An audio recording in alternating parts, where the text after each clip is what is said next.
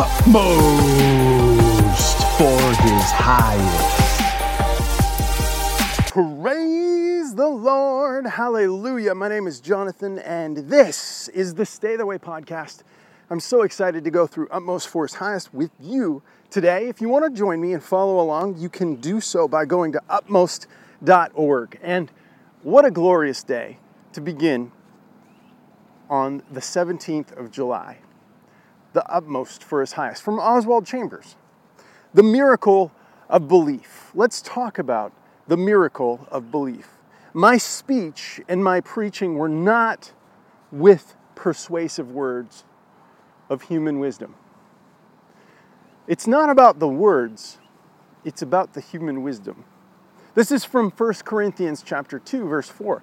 Paul was a scholar and an orator of the highest degree. He had skills. If we're not being very clear, he had skills of skills. He was not speaking here out of a deep sense of humility, but was saying that when he preached the gospel, he would veil the power of God if he impressed people with the excellency of his speech.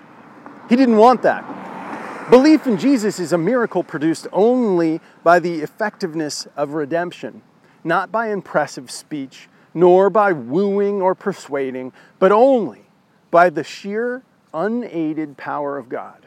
And that's what we want. The creative power of redemption comes through the preaching of the gospel, but never because of the personality of the preacher. The deliverer, he's just an instrument. It's like saying, I'm the needle that's delivering the medicine. Like, what am I? Nobody cares about the needle. They just care about the medicine.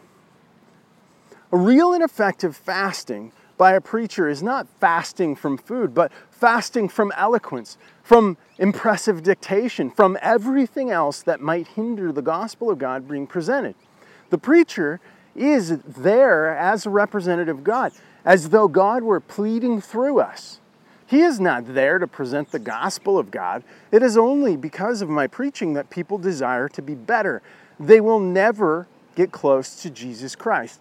If it was just for the preaching, it wouldn't change anything. Anything that flatters me in my preaching of the gospel will result in making me a traitor to Jesus, and I prevent the creative power of his redemption from doing its work. And I, if I am lifted up, will draw all peoples to myself. That was Jesus saying those words in John chapter 12, verse 32. It is so important that we escalate and elevate and magnify the Lord Jesus Christ and Him alone. And so, Lord, please do that work in me today, not because of anything that I've done, but because of everything that Jesus has done. Help me to be humble. Help me to be bold to share your goodness and faithfulness and love. Lord, help me never to hold back for the glory of your Son, Jesus Christ. We thank you and praise you. Amen.